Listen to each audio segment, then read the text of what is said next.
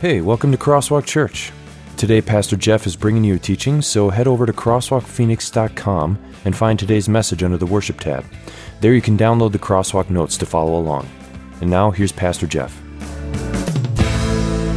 Probably seen a little poem and may not understand or be aware of the history of this little poem. And it's a beautiful little poem, and it reminds us of the importance of speaking out. And here's what it says. First they came for the socialists, and I did not speak out because I was not a socialist. Then they came for the trade unionists, and I did not speak out because I was not a trade unionist. Then they came for the Jews, and I did not speak out because I was not a Jew. Then they came for me, and there was no one left to speak out for me. Have you heard that before? Have you seen that maybe on the bottom of an email? I know that I've gotten this several times in email form, but I wasn't aware of the origin of this. And the origin of it is that it was written by a Lutheran pastor in Nazi Germany in the period of World War II, in the lead up of World War II, by the name of Martin Niemöller.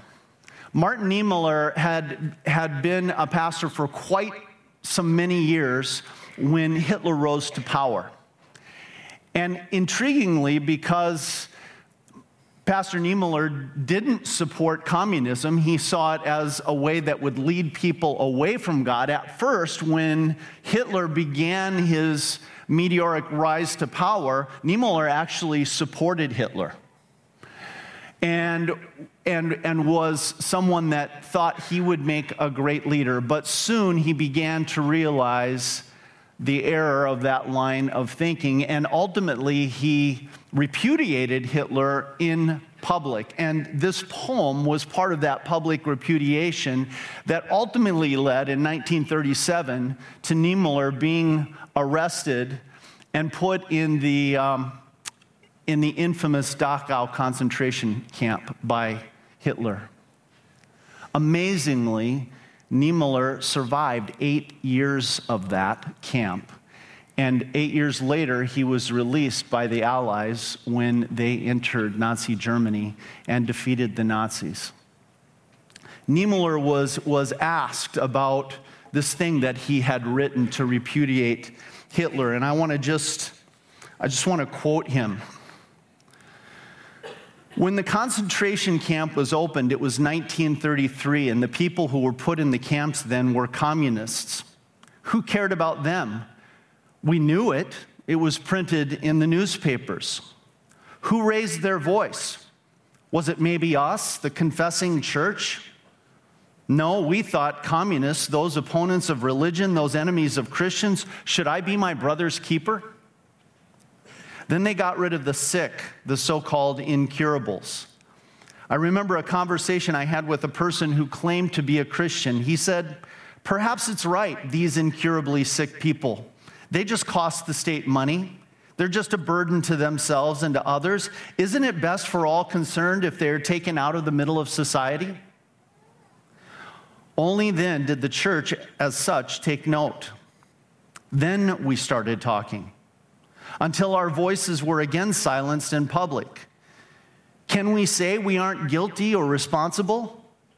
The persecution of the Jews, the way we treated the occupied countries, or the things in Greece, in Poland, in Czechoslovakia, or in Holland, that was all written up in the newspapers.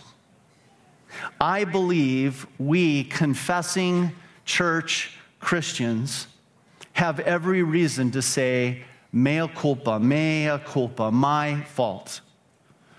We can talk ourselves out of it with the excuse that it would have cost my head if I had spoken out. Niemöller brings up an issue that, while it's 60, 70 years old, is still relevant to us today. Because we live in a culture that increasingly wants to silence voices of dissent and voices that might rise up into another worldview and way of thinking than our popular culture thinks. And more, we as Christ followers are feeling pressures to stay a little quiet, to maybe sand the sharp edges off of the message of our faith and tone it down a little bit, stay a little bit quieter about what we believe about God, about Jesus Christ, about the supernatural power of the Bible. And so this is a timely topic in more than one way. It's timely also because it follows on last week's message about leadership. And here's what we know about leadership. If we are called to serve God, and if we are called in our midst to be leaders among those servants of God, we know this, that leadership always comes with a microphone. As leaders, we know that we are going to be called upon at times to speak up and speak out about things. But let's be frank, it's not easy, is it? Consistently, if we talk about public speaking, it's listed as the number 2 fear that people have. And the only thing that goes ahead of the fear of public speaking is death itself. But it's not just public speaking, is it? Even sometimes talking to people who are nearest and dearest to us is difficult, even when it's on a one-on-one conversation. So the question that we really want to ask ourselves this morning is, how can I receive and gain both the will and the way to be a spokesman for God? And the beauty of today's passage is that we have people who, in their own time, under the right set of circumstances, were just as fearful, just as cautious.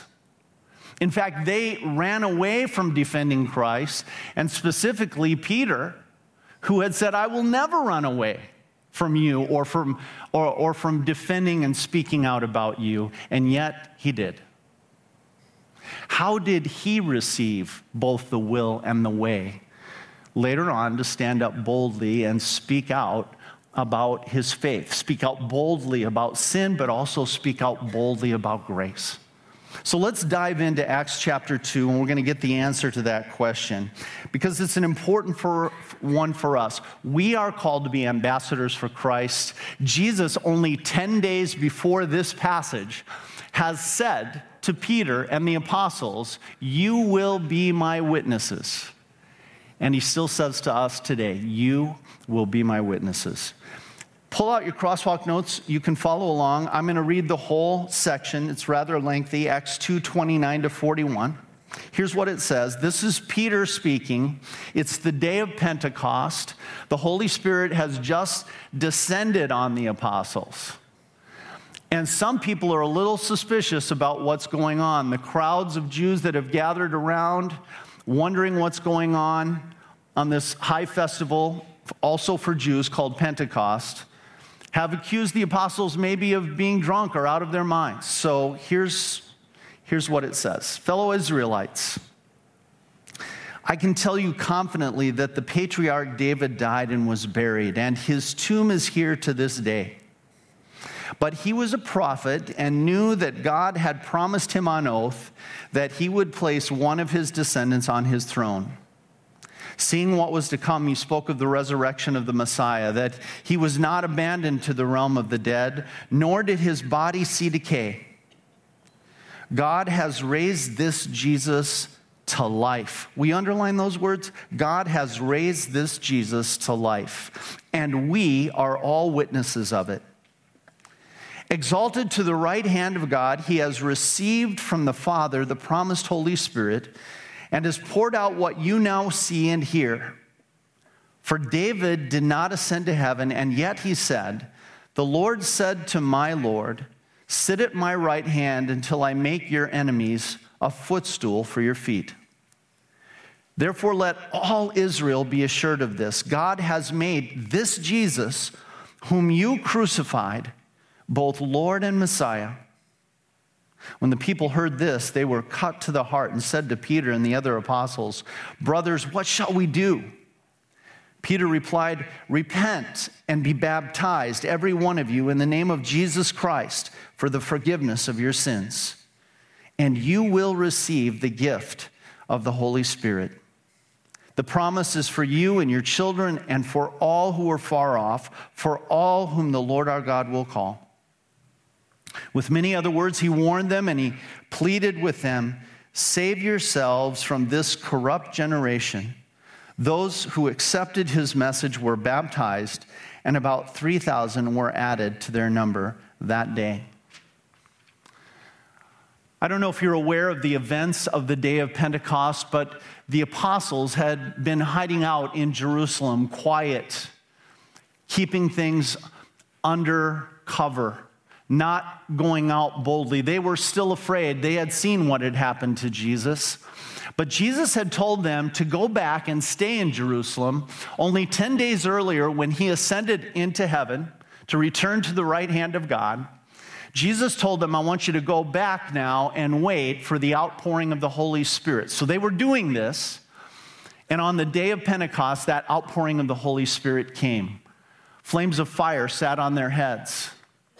A mighty sound of a rushing wind came through the room that they were staying in, and they began to speak in languages that they had never studied or learned. People from all around the various regions of the Roman world were listening to them as they came out in public, and they realized they understood these guys speaking in their own languages, and they were shocked. And as I mentioned a moment ago, a few of them were suspicious. How could this possibly be happening? Maybe these guys have had too much to drink. And Peter sees what I like to call a decisive moment in all of this. As the Spirit fills him and the other apostles, he recognizes that the accusation and also the question, because some in the crowd are saying, what's going on here? What is this? The accusation and the question gave Peter a decisive moment in which he could respond. And so he does, as it says here in this opening passage, "Fellow Israelites, I can tell you confidently," he stands up to speak to the people who are gathered around him. And what amazes me is how he begins. And this is something that is a great lesson for us as we examine our role today as witnesses for the gospel, as witnesses for what Christ has done for us at the cross and through his resurrection. He starts by finding common ground. And I love that, because in finding common ground with the people who are asking these tough questions and issuing these accusations, he puts himself not opposed to them, but next to them. And I want to take a look at the very first passage under what I just read. It's at the bottom of the first page of your notes, and I highlighted some things. The very first words are fellow Israelites. We're together. We're one. We're brother Israelites. I can tell you confidently that the patriarch David, we all admire and love our father David.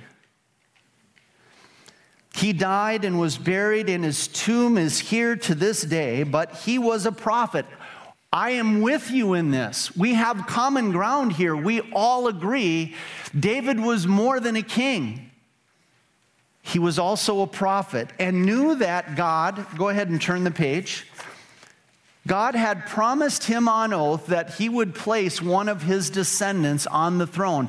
All of us together, standing here on this common ground, are in agreement on this, that David as a prophet foretold a time when he would send one of David's descendants to be the Messiah, the Savior of the world, and reign in our hearts and in this world and in eternity. Seeing what was to come, he spoke of the resurrection of the Messiah, that he was not abandoned to the realm of the dead, nor did his body see decay. God had raised this Jesus to life, and we are all witnesses of it. I want you to write something down in the margin that is something that I've found helpful and something that Peter does here. I want you to write the word yes, comma, then the words but no, comma, and then the words but yes. Yes, but no, but yes. This is what Peter's doing here. What can I say yes to and find common ground with these people? What can I agree with them on? And you know, this is still true in our culture today, that there are many things that we can agree on with people that we may not agree fully in our Christian faith on, but there are still things that we can find to agree on. David knew that he had stepped into a new kind of faith that was the successor faith to Judaism, but he still held a lot in common with his fellow Israelites. And so he said, here's the part that we all agree to, that we all can say yes to. That our ancestor David, a king, promised that there would be a Messiah, and that Messiah, that king descendant of David, would rise from the grave. We're all agreed. We all say yes to that. But no. That's the part where we say, here's where I see it a little bit differently, maybe from the way that you see it. After you've established that common ground, now you can sort of redirect things. And Peter does that by saying, I've found that person. You may not feel that you found that person yet, but I know that I have found that promised Messiah, and his name is Jesus Christ. And so if you are going to shy away from Christ, this is where we're going to come to a disagreement. This is the but no part. And I want to tell you about my perspective and why I believe that Jesus is the fulfillment of those promises. And then ultimately, he comes back to the but yes, which is that we all agree that the end result, the why of why we need a Messiah, is that we're sinful and we're broken and we're hurting and we're separated from God by nature. And God was going to send a Messiah to bring healing to all of that, to bring healing to us. Consider whether or not this Jesus might be the very one that will lead us all to the goal that we share, to experience forgiveness and everlasting life. Yes, but no, but yes. You know what's so beautiful about that? It's a beautiful example of love. And Paul said to the Corinthians, he said, knowledge puffs up, but love builds up. In the same book, he says to the Corinthians, he says, if I speak in the tongues of men and of angels, but have not love, I'm only a resounding gong or a clanging cymbal. When Peter here starts with common ground and he says, yes, this is what we can agree on, he is finding a way through his words to show love. And I'll tell you, that is so hard to do, isn't it? To pause a moment before you dive in and start arguing with a person, because typically, I don't know about you, but with me, I want to start with the but no. Let's not talk about what we share common ground on. Let's talk about where our differences lie. And in conversations with people that I know I have deeper disagreements with, I can even find a little bit of hesitancy to do that because I don't want them to think that I'm being political or not speaking plainly.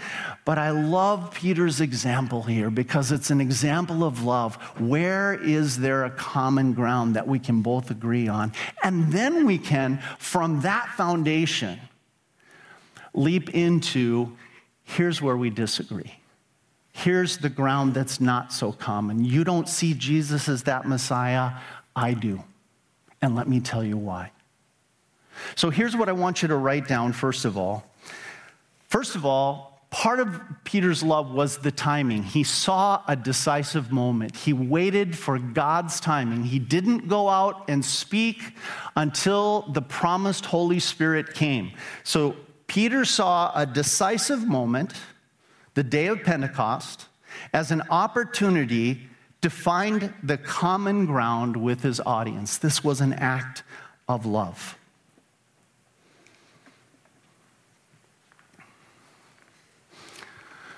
I don't know if you've read the classic book, To Kill a Mockingbird by Harper Lee. It's a beautiful book, and it's really an awesome study of human nature. And in there, one of the main characters, the lawyer Atticus Finch, teaches his daughter, Scout, and this is what he says. The thing that won't abide by the majority is a person's conscience. Hear that again. The thing that won't abide by the majority is a person's conscience. Do you think that Peter was maybe a little afraid to speak up, even though he was filled with the Holy Spirit, even though this was the day of Pentecost, as he looked out into these huge crowds of people and began to explain what he thought about the Messiah, a thing which he knew they did not agree with yet? He had to be timid about speaking about that, even though he was supernaturally filled with the Holy Spirit. But something had happened to Peter. And I want to take you back there for a moment. As I mentioned earlier in the message, Peter had run away when Jesus was arrested. And he had denied Jesus 3 times, just as Jesus had told him he would, despite the fact that Peter had looked Jesus directly in the eye and said, I will never do that, even if it costs me my life. Peter was deeply ashamed of that. After Jesus' resurrection, Jesus came to Peter and he asked him, the same number of times that Peter denied him, Jesus asked him 3 times, Peter, do you love me? All 3 times Peter said, yes, Lord, I love you. And the final time he says, Lord, you know everything. You can see right into my heart. You know that I love you.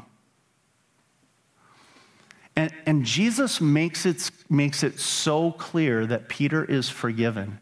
So clear that Peter is a recipient of his grace when he says, well then, Peter, since you love me, feed my lambs and feed my sheep.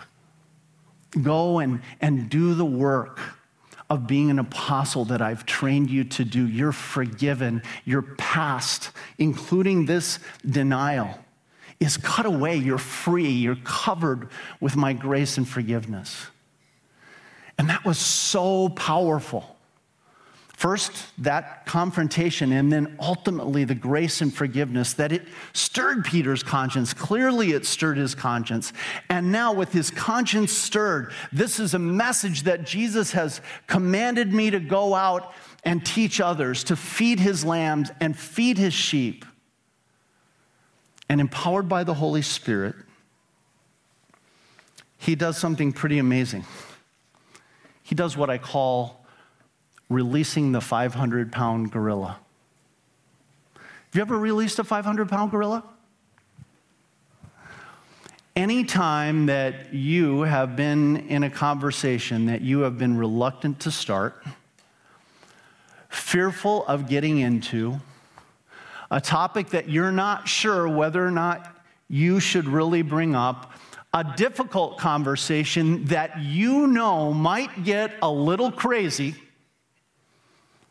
you've released a 500-pound gorilla.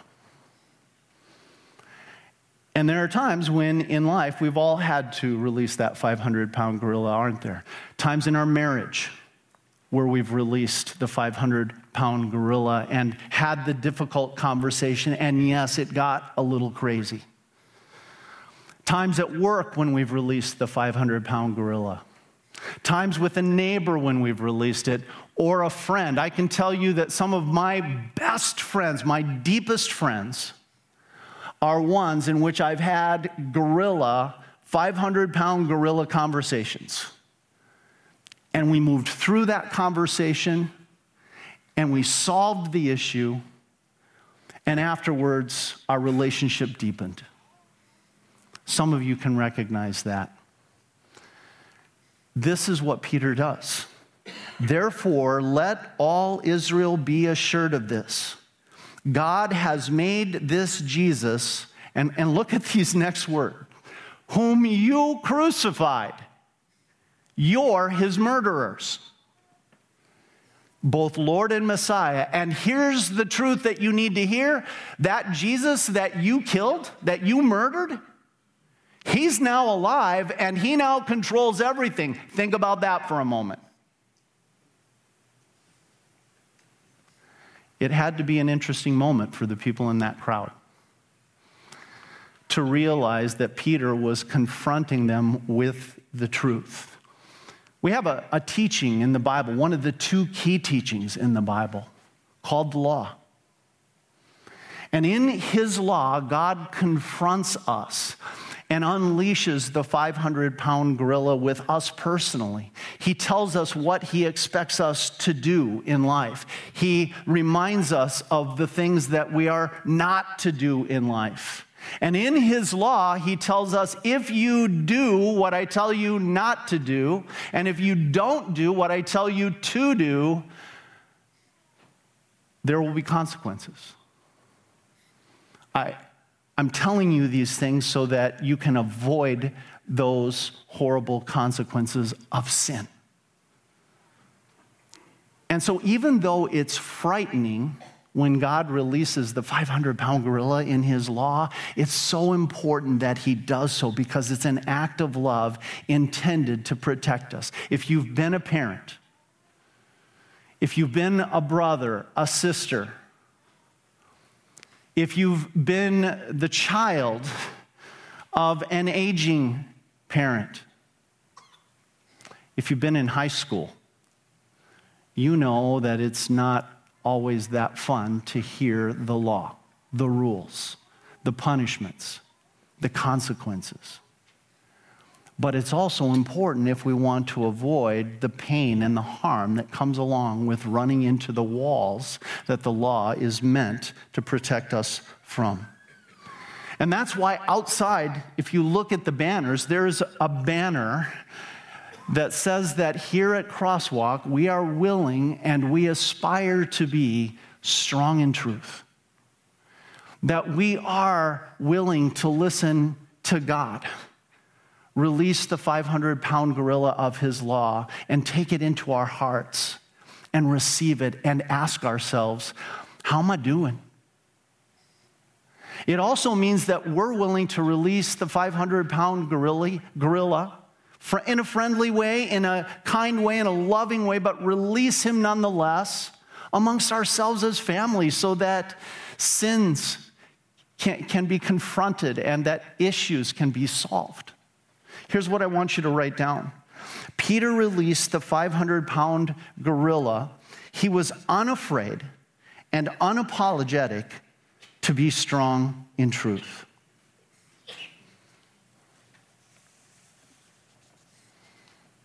And it's interesting to see the result.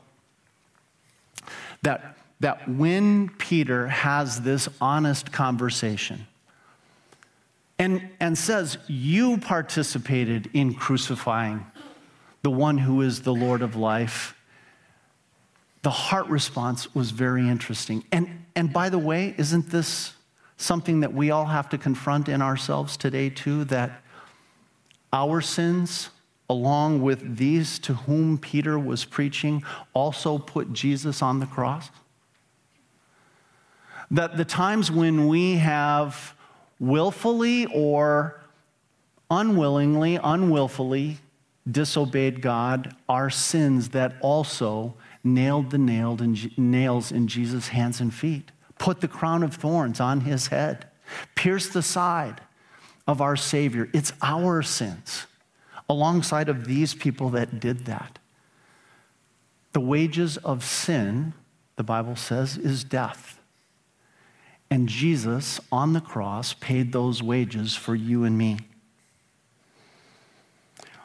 Next passage says, when the people heard this, they were cut to the heart and said to Peter and the other apostles, brothers, what shall we do? This was their response. And in responding this way, there's beauty to this because it shows us the reason why we should consider releasing the 500-pound gorillas in our lives.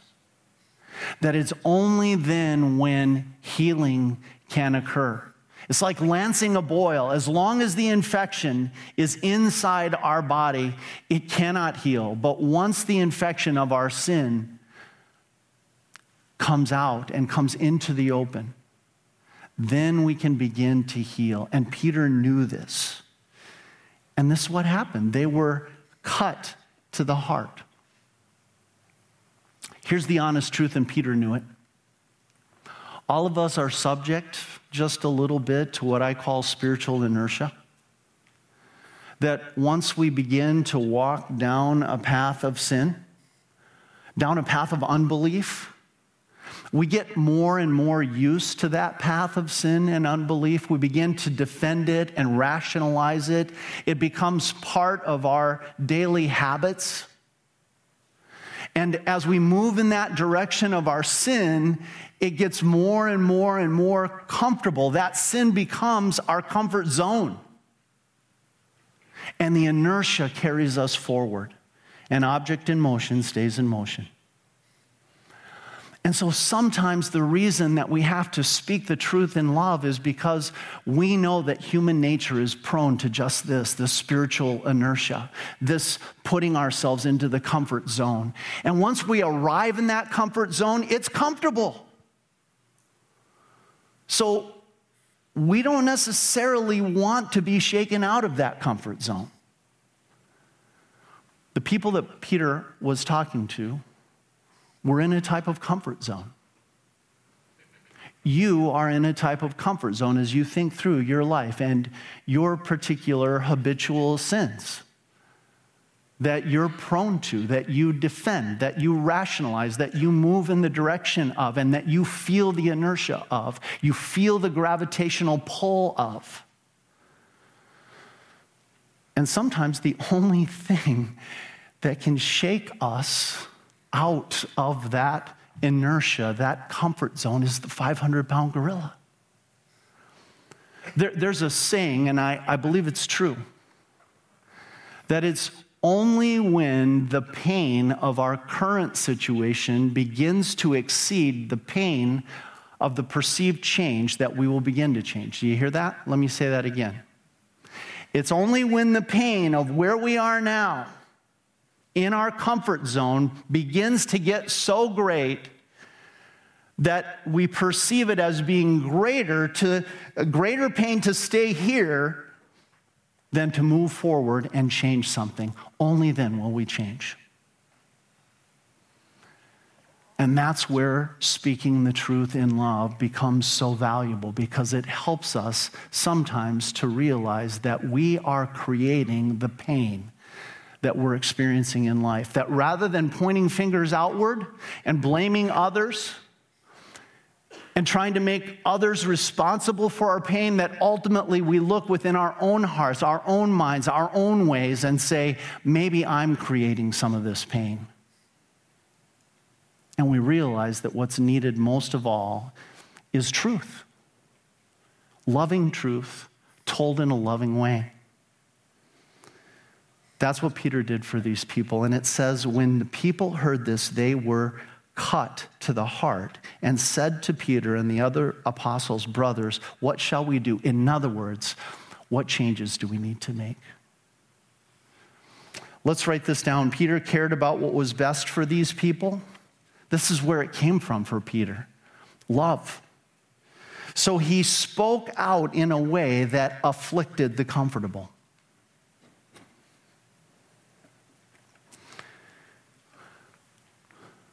You probably know this, having been a coach, having been coached for many years, The best coaches have a clear goal. When they're teaching, when they're talking, when they're coaching, they know exactly what they're aiming for in the individual player, with the team. And this is true of Peter here. Peter, as the coach, knows exactly the goal that he's shooting for in the hearts of this crowd. And that goal is repentance. Let's take a look. Peter replied, "Repent and be baptized, every one of you, in the name of Jesus Christ for the forgiveness of your sins, and you will receive the gift of the Holy Spirit. The promise is for you and your children and for all who are far off, for all whom the Lord our God will call." With many other words, he warned them and he pleaded with them, "Save yourselves from this corrupt generation." Man, if you didn't believe that Peter was doing this because he cared deeply for these people, reading that last passage, how can you see it any other way? He warned them and he pleaded with them, "Save yourselves from this corrupt generation." And the way that he leads them to repentance is not only through the law, but even more importantly through the gospel, that second great teaching of the Bible, where he reminds them, as he was first reminded by Jesus, of his forgiveness. That Jesus died and he rose again, and the best way the power of the resurrection carries forward in our lives today is we don't have to carry our baggage around with us anymore. We're forgiven. God's grace covers our sins, and he releases us and purifies us from all sin. It's why he says, "Repent and be baptized," because he wants them to actually experience this forgiveness through the waters of baptism, powerfully, as the word and the water are combined, to have their sins washed away, and to realize that this is pivotal. This is truly a decisive moment, because through the teaching of God's law, here's the truth, and through the teaching of God's gospel, here's also the truth. Your Savior Jesus came, and he died, and he rose again, and you're forgiven, truly, deeply forgiven for every sin. Every sin. That Jesus, as Jonathan said earlier, was the perfect sacrifice for all your sins. That Jesus' resurrection shows that God has fully accepted his payment for your sins. And that the power of that resurrection carries down to you today. The power of that forgiveness is yours right now. Notice, I want you to circle some words. Peter replied, "Repent and be baptized." Circle these words, "every one of you." And why are those words important? Because envision Peter standing, looking out across this crowd of people from all around the Roman world, and looking them each momentarily in the eyes and saying, "This forgiveness that Jesus has won is for every one of you. Not a one of you was left out. Not a one of you can say, 'Jesus' blood does not cleanse me. Jesus' resurrection has no power over me.' Because this gospel message is for you. This Jesus, this Savior, this Messiah came for you personally."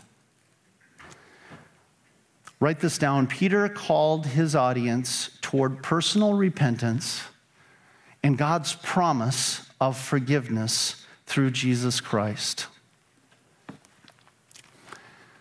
Peter was a dealer of hope. And when we think of ourselves today, that's what we are. We are dealers of hope. We have this beautiful gospel message. We have this wonderful Savior named Jesus that through our words, as we share the gospel, we can deal hope to people that they don't have to live stuck in their guilt, their shame, their past. That every one of us gets a fresh start, and if need be, multiple fresh starts. And that we can move forward and have a better stronger life here, and ultimately have a wonderful life in eternity with our Savior Jesus. And we believe that the creator of life itself is the best designer of our lifestyle. As we live here, we will let that wonderful creator and Savior God design for us, through the working of his Holy Spirit, a brand new life for us, because his forgiveness is the way forward. That's the power of the resurrection. And that's why Jesus says to us, you will be my witnesses. Take this message, rise up, and speak. Let's pray. Dear Father in heaven, what an amazing message that you've given us. What an amazing Savior that you've given us. Lord God, Heavenly Father, we thank you, first of all, that we have forgiveness, just as the people in this crowd had your forgiveness as Peter preached to them. We thank you that we no longer have to live in our past with our guilt and our shame and be weighed down by that, but that we are freed from all that, unshackled from all that. We have the chance to live a brand new life and to have eternal life with you because of all that Jesus has done for us. Lord God, Heavenly Father, I pray that this message would so inject itself into our hearts that we can't help but tell others about it. That as we hear this message for ourselves today, we think of people in our lives that you have placed there, and that we rise up and we speak to them about Jesus and their forgiveness and the hope that they have because of the resurrection. We pray this in Jesus' name.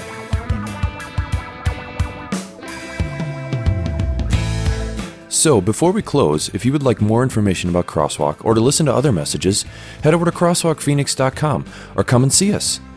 Services are held at Cesar Chavez High School at 41st Avenue and Baseline on Sunday at 9 and 11 a.m. Visit our website for directions. And now, some closing thoughts from Pastor Jeff. At the bottom of the second side of your Crosswalk notes, you'll notice a verse there, Psalm 71:15. My mouth will tell of your righteous deeds, of your saving acts all day long, though I know not how to relate them all. That tells you the answer to how do I rise up and speak out. It's when our hearts and minds are so filled with what God has given us, that he's given us so much, his saving acts on our behalf, his death, his resurrection, his forgiveness, love, and grace. When our hearts get filled with that, it will overflow out into the hearts and minds and lives of others around us. I'm going to be up here after the service. If you want to be prayed with, if there's anything that you want to ask about the message, come on up. I want to send you out into your week with the Lord's blessing. The Lord bless you and keep you. The Lord make his face shine on you and be gracious to you. The Lord look on you with his favor and give you his peace. Amen. Have a great week in the Lord. We'll see you back next week.